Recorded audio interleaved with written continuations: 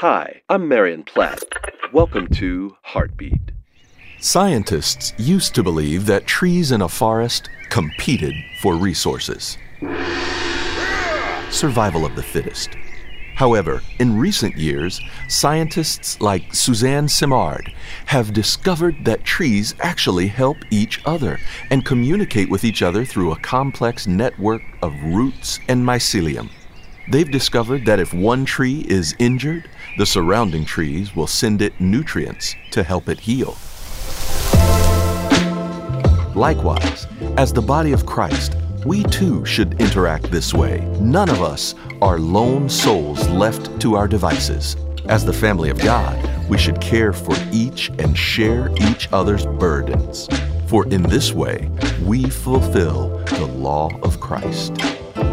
Heartbeat is brought to you by the Salvation Army.